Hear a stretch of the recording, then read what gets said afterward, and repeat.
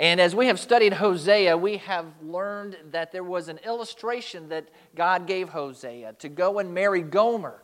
And Gomer was a wife who was unfaithful, to represent how Israel had been unfaithful to God.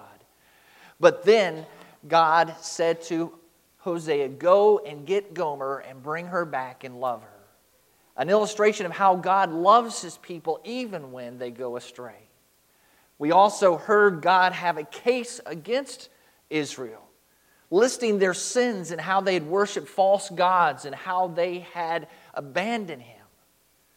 And then last week we saw how they responded when they heard God tell them what you've done wrong. They basically said to God, we don't care. They responded with arrogance. They responded with cluelessness. Have you ever heard these words or said these words? This is going to hurt me more than you. You've probably said them, parents, as you're about to discipline your child. As a kid, you probably heard your parents tell you that just when the hand was getting ready to swat your behind. Was it true? I guess it depends on your perspective. If you are a parent and you have to discipline your kids and you have to see them hurt and suffer from that discipline, it probably does hurt because you want more for them.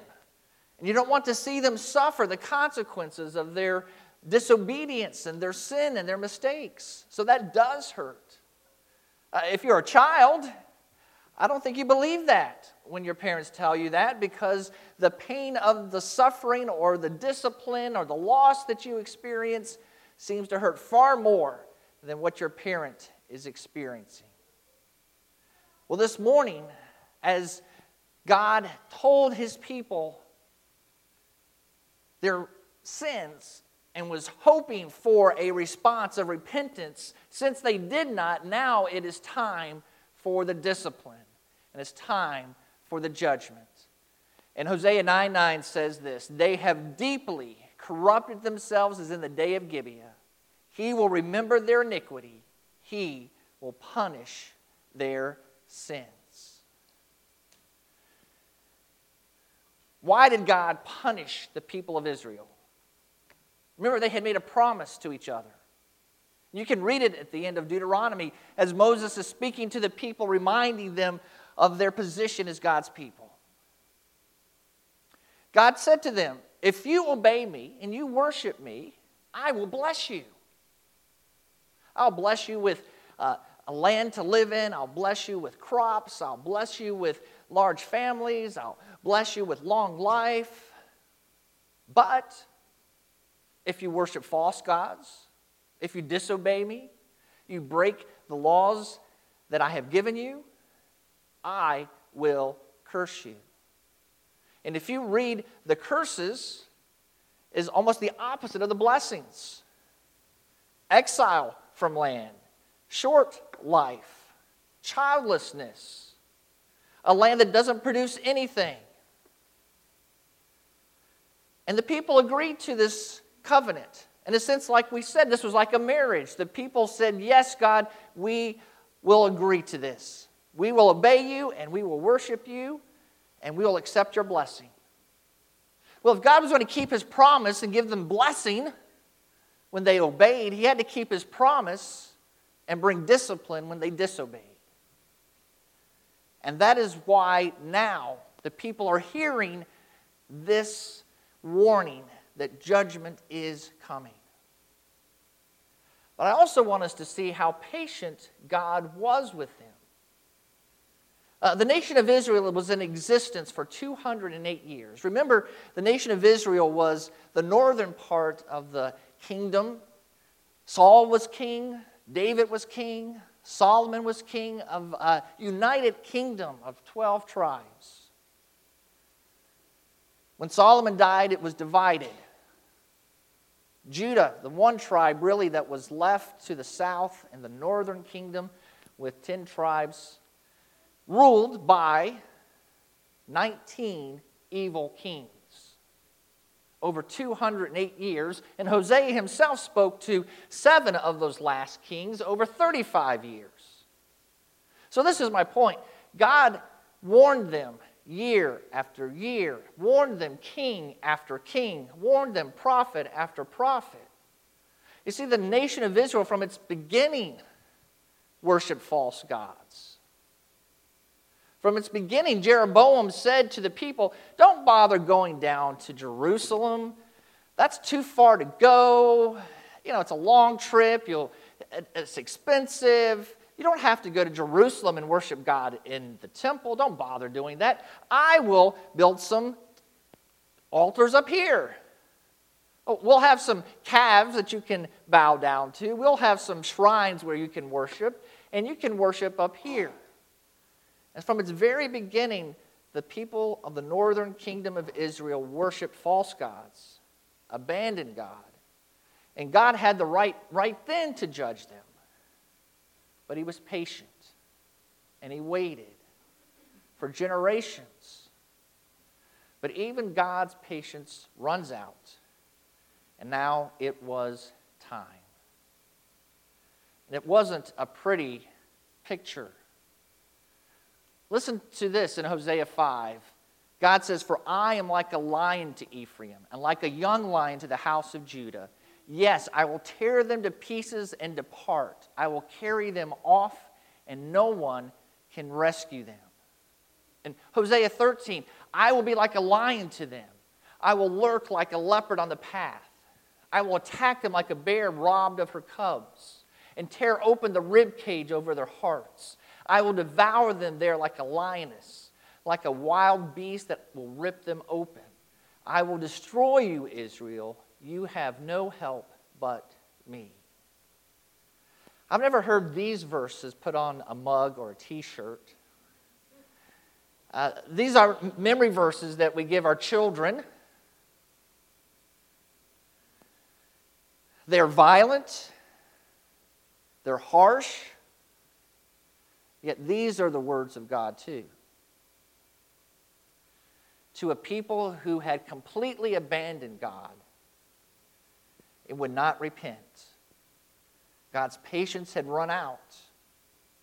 And God said, now is the time for you to face severe consequences.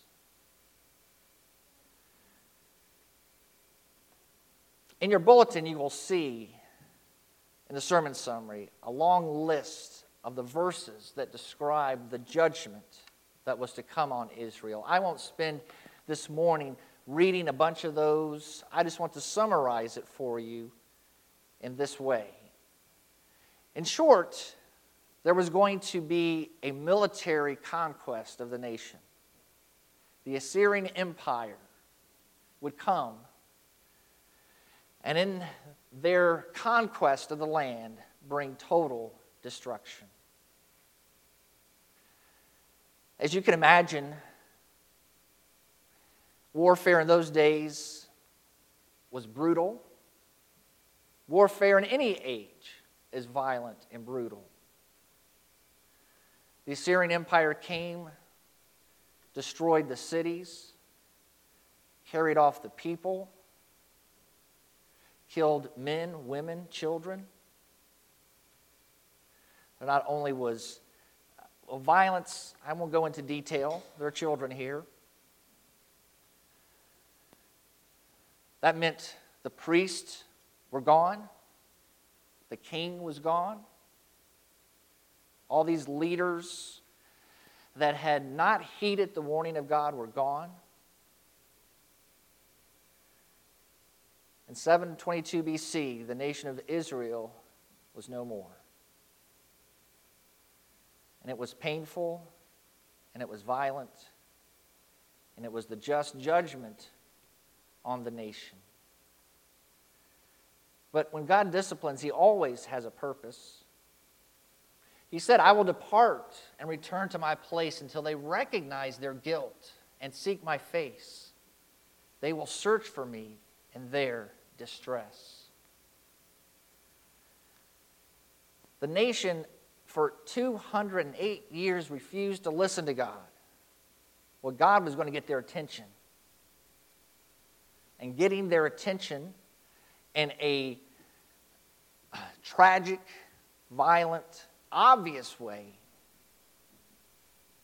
maybe that people would wake up and see their God and return to their God.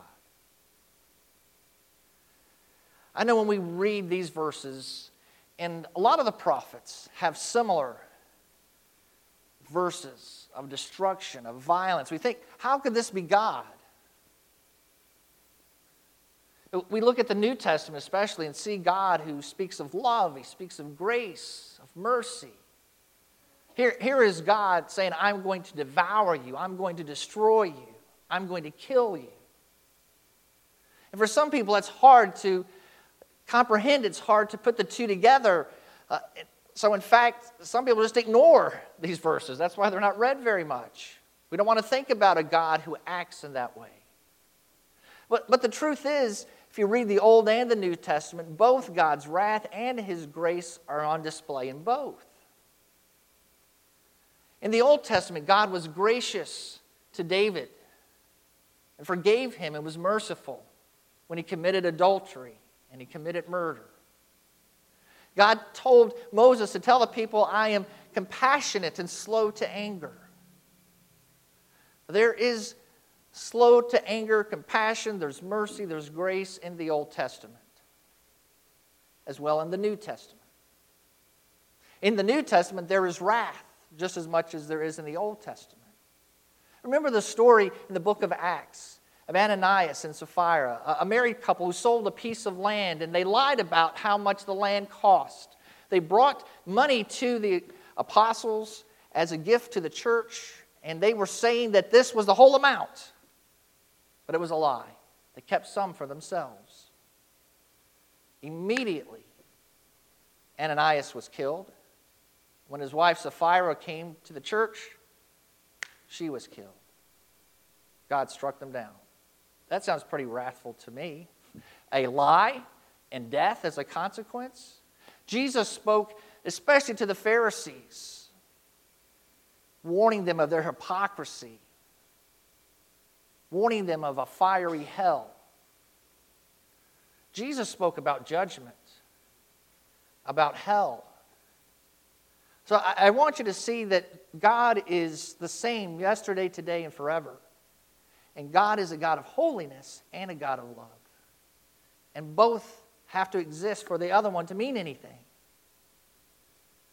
God is a wonderful God, but I think sometimes we like to put Him in a little box. And we have this sentimental God we put in a box. And He's safe, and He's comfortable, and He's cozy, and He's nice. Well, that's not God. God is holy, and God is loving. And it's both the same, just as much. And once that you could say God is a dangerous God. Never think that we can tame Him or put Him in a box. I think if we understand that, we can understand why God judged the nation as He did. I want us to think more about our lives. Now, I want you to think about how you have taught children to do things. Parents, have you ever taught your kids how to tie shoes? Maybe how to save some money? Maybe how to cook? Maybe you've taught them how to use their tablet. No, I'm sorry, they teach you how to use your tablet. I forgot, I got that backwards. Anytime that you have taught your kids a skill, doesn't it take, some pain, some suffering, because there's a step forward, there's 2 steps back. There may be literal pain if you're teaching them how to ride a bike and they fall off and they skin their knee. There's correction. No, you're doing it wrong. You do it this way. So there's correction, there's pain, there's suffering, but it's all for a purpose. To teach them the skills they need in life. When they do something that is wrong, and you have to lecture them, or you have to put them in a timeout, or you try to explain to them something, or you take a privilege away, take away the car keys from the teenager, make them write lines. Did you ever have to do that in school? That's an old school thing to do, isn't it? You have to go up on the chalkboard and you actually use chalk and write, "I will not talk in class" on the board 100 times. I'm sure they don't do that now, do they, Jan? No. But anyway. Again, when children are disciplined, it's for a purpose. We don't want children to lie. We don't want them to hurt other people. We don't want them to take their brother and punch them in the face, right? There are things that they need to learn, and when they disobey, when they do what is wrong, we correct it and we discipline. Unfortunately, I see more and more people in our society who have not been taught skills, nor have they been disciplined, and what you get then are adults who act like children. They may be old in age, but they're not mature. And so they're selfish. Maybe they do lie. Maybe they are violent. They just haven't been taught. They haven't learned. And so a wise parent knows the importance of discipline. And the writer of Hebrews tells us this should be obvious to us, and therefore it should be obvious that God would discipline us. The writer of Hebrews says this: endure suffering as discipline. God is dealing with you as sons. For what son is there that a father does not discipline? But if you are without discipline, which all receive, then you are illegitimate children and not sons. Do you hear what he's saying? He says, if you are suffering, be thankful, because God is disciplining you. If you're not being disciplined, well, then maybe you're not even a child of God. So I know sometimes we think, well, gosh, I want a Christian life that has no problems and no suffering and no hurt. Well, if you had a life like that, maybe God's not even trying to do anything in your life because you're not even His. Have you ever thought about it that way? He continues, furthermore, we had human fathers discipline us, and we respected them. Shouldn't we submit even more to the Father of spirits and live? For they disciplined us for a short time based on what seemed good to them. Now, isn't that true? Parents discipline, but parents are flawed. Parents aren't perfect. And parents have an idea of what they want their kids to be, and they discipline them based on that. But parents make mistakes. They use the wrong form of discipline, or maybe they teach kids the wrong thing. But nevertheless, parents are respected for trying to raise their children properly.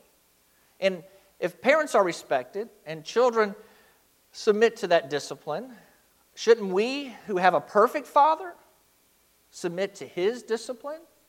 Because listen, God does it for our benefit so that we can share His holiness.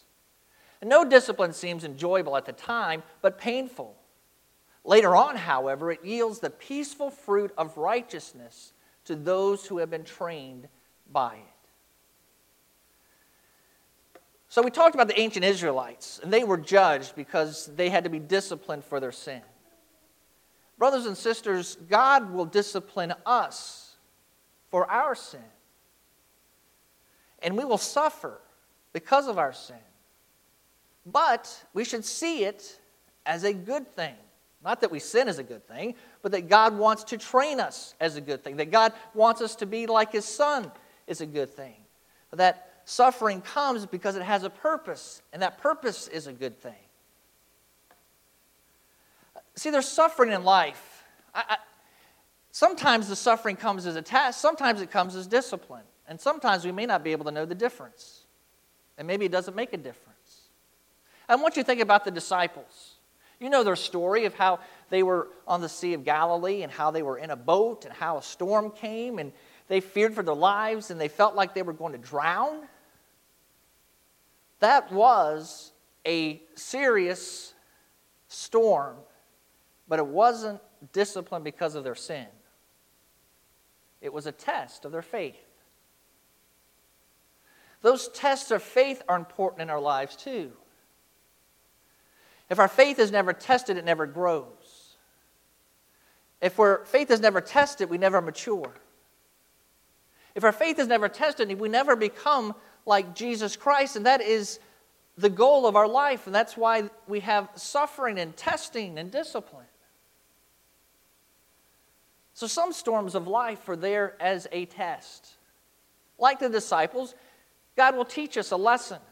And like when you were a student, You are taught the material, but then you are tested to see how much you learned. And so sometimes God will test us to see how much we've learned. Sometimes we fail, like the disciples did. They got a big F on their test. Their faith was nowhere to be found. But sometimes we pass, and then we learn something. And now we have grown. We're wiser. Our faith is stronger. And that's a good thing. And how did that come about? Because of the suffering that we faced. But it's also true that Jonah was in a storm. And he ended up off the boat, in the ocean, swallowed by a whale. And the only reason he was there was because he ran away from God. His storm was a storm of discipline. If he had obeyed God's call to go to Nineveh and preach to them repentance, if he had done that, he would never have been swallowed by a whale. Never had the storm, never had to bother with all of that pain and agony. Can you imagine the darkness of the belly of a whale for 3 days? That was painful, it was suffering, but it was only because of sin. So there's suffering in our life. Sometimes it's because we have ran away from God. Sometimes it's because we need to learn a lesson. And as I said, maybe we can't figure out which one it is. But I would tell you this, anytime there is suffering in your life, you should take a moment and examine it and try to determine, because if there's sin that needs to be repented of and a life that needs to be changed, then you need to do that. God will discipline us, and when he does, we are told by the writer of Hebrews to endure. That means that we go through it, we persevere through it. He tells us to submit to God. That means we recognize that we are going through this with God, and that God has done it, and God has a plan for it, and that we embrace its purpose of why God is doing it. Again, listen to the verse. God disciplines us for our benefit. You discipline your children for their benefit. They may not believe it, but it's the truth. The same is true for us. Our suffering is for our benefit, so that we can be holy. It doesn't seem enjoyable. It's painful. But notice what it produces. The peaceful fruit of righteousness. As I've already said, in essence, what God is saying is that everything that God brings into our life is for a purpose. It is to make us holy. It is to make us righteous. It is for us to produce a life of righteousness, for us to grow up, to mature. In other words, to be like Jesus. That is what our suffering and our discipline is for. God uses many things to discipline us, the natural consequences of our sin. I don't have to explain that. You understand, when you sin, some things bring consequences. If you drink to excess, maybe you will have liver disease. Well, that is a natural consequence of your actions. The people in Hosea's day, they lived life, but they weren't satisfied. They had things. They were rich. They were wealthy, but they weren't satisfied. That was because God wouldn't allow them to be. Paul tells us that some illness is a discipline from God. Paul even tells us that some Christians die as a judgment for their sin.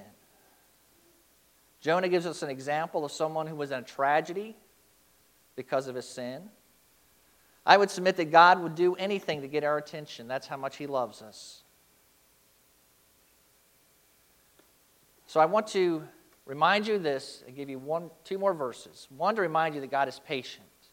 So this is the good news this morning. God wants everyone to come to repentance. And because of that, he gives us time. Peter says the Lord does not delay his promise, as some understand delay, but is patient with you, not wanting any to perish, but all to come to repentance. But the nation of Israel shows us that even God's patience runs out. And brothers and sisters, we don't know when that's going to happen. You may remain in sin and stay away from God And God may give you another year, another year, another year. But eventually, He may just say, enough's enough. So I want you to acknowledge that and also be challenged by the words that Moses said to the people of Israel when they made that covenant and made that promise to obey God. He said, the message is very near you. It's in your mouth and in your heart so that you may follow it. See, today I've set before you life and prosperity, death and adversity. In other words, Moses said, you know what to do. It's clear. In the verses preceding this, he says it's not hard to know what to do. He says, make a choice. Moses said, I've given you a path. I've shown you obedience brings blessing from God and that disobedience brings discipline from God. I've shown you the path. It's easy to understand. It's time to make a choice. Which are you going to choose? Obedience and blessing or disobedience and discipline? The choice is yours. The same is true for us today. The choice is ours. Are we going to choose obedience to God and experience His blessing when the suffering He does allow in our life comes, we learn from it? Or are we going to choose to disobey and receive the punishment and maybe eventually the ultimate punishment for that sin? The choice is yours. Let's decide now as we respond. Father, my prayer is simply this, that we would choose to follow you in obedience and that we would repent right now of any sin that's in our life that's hindering us from closeness to you. Father, I pray for my brothers and sisters today who may be suffering and hurting. Lord, if it's a test of their faith, Lord, I pray that your presence in their lives would help them to pass the test with flying colors, to rely on you, to pray, to trust you. Lord, if they are hurting today and they know it's because they're not right with you, they know their suffering is a consequence of unrepentance, of sin, of disobedience, Lord, I pray that they would repent today and come back to you so they can experience your blessing again and experience the peace that comes from being close to you. Holy Spirit, speak as we respond. And I pray, amen.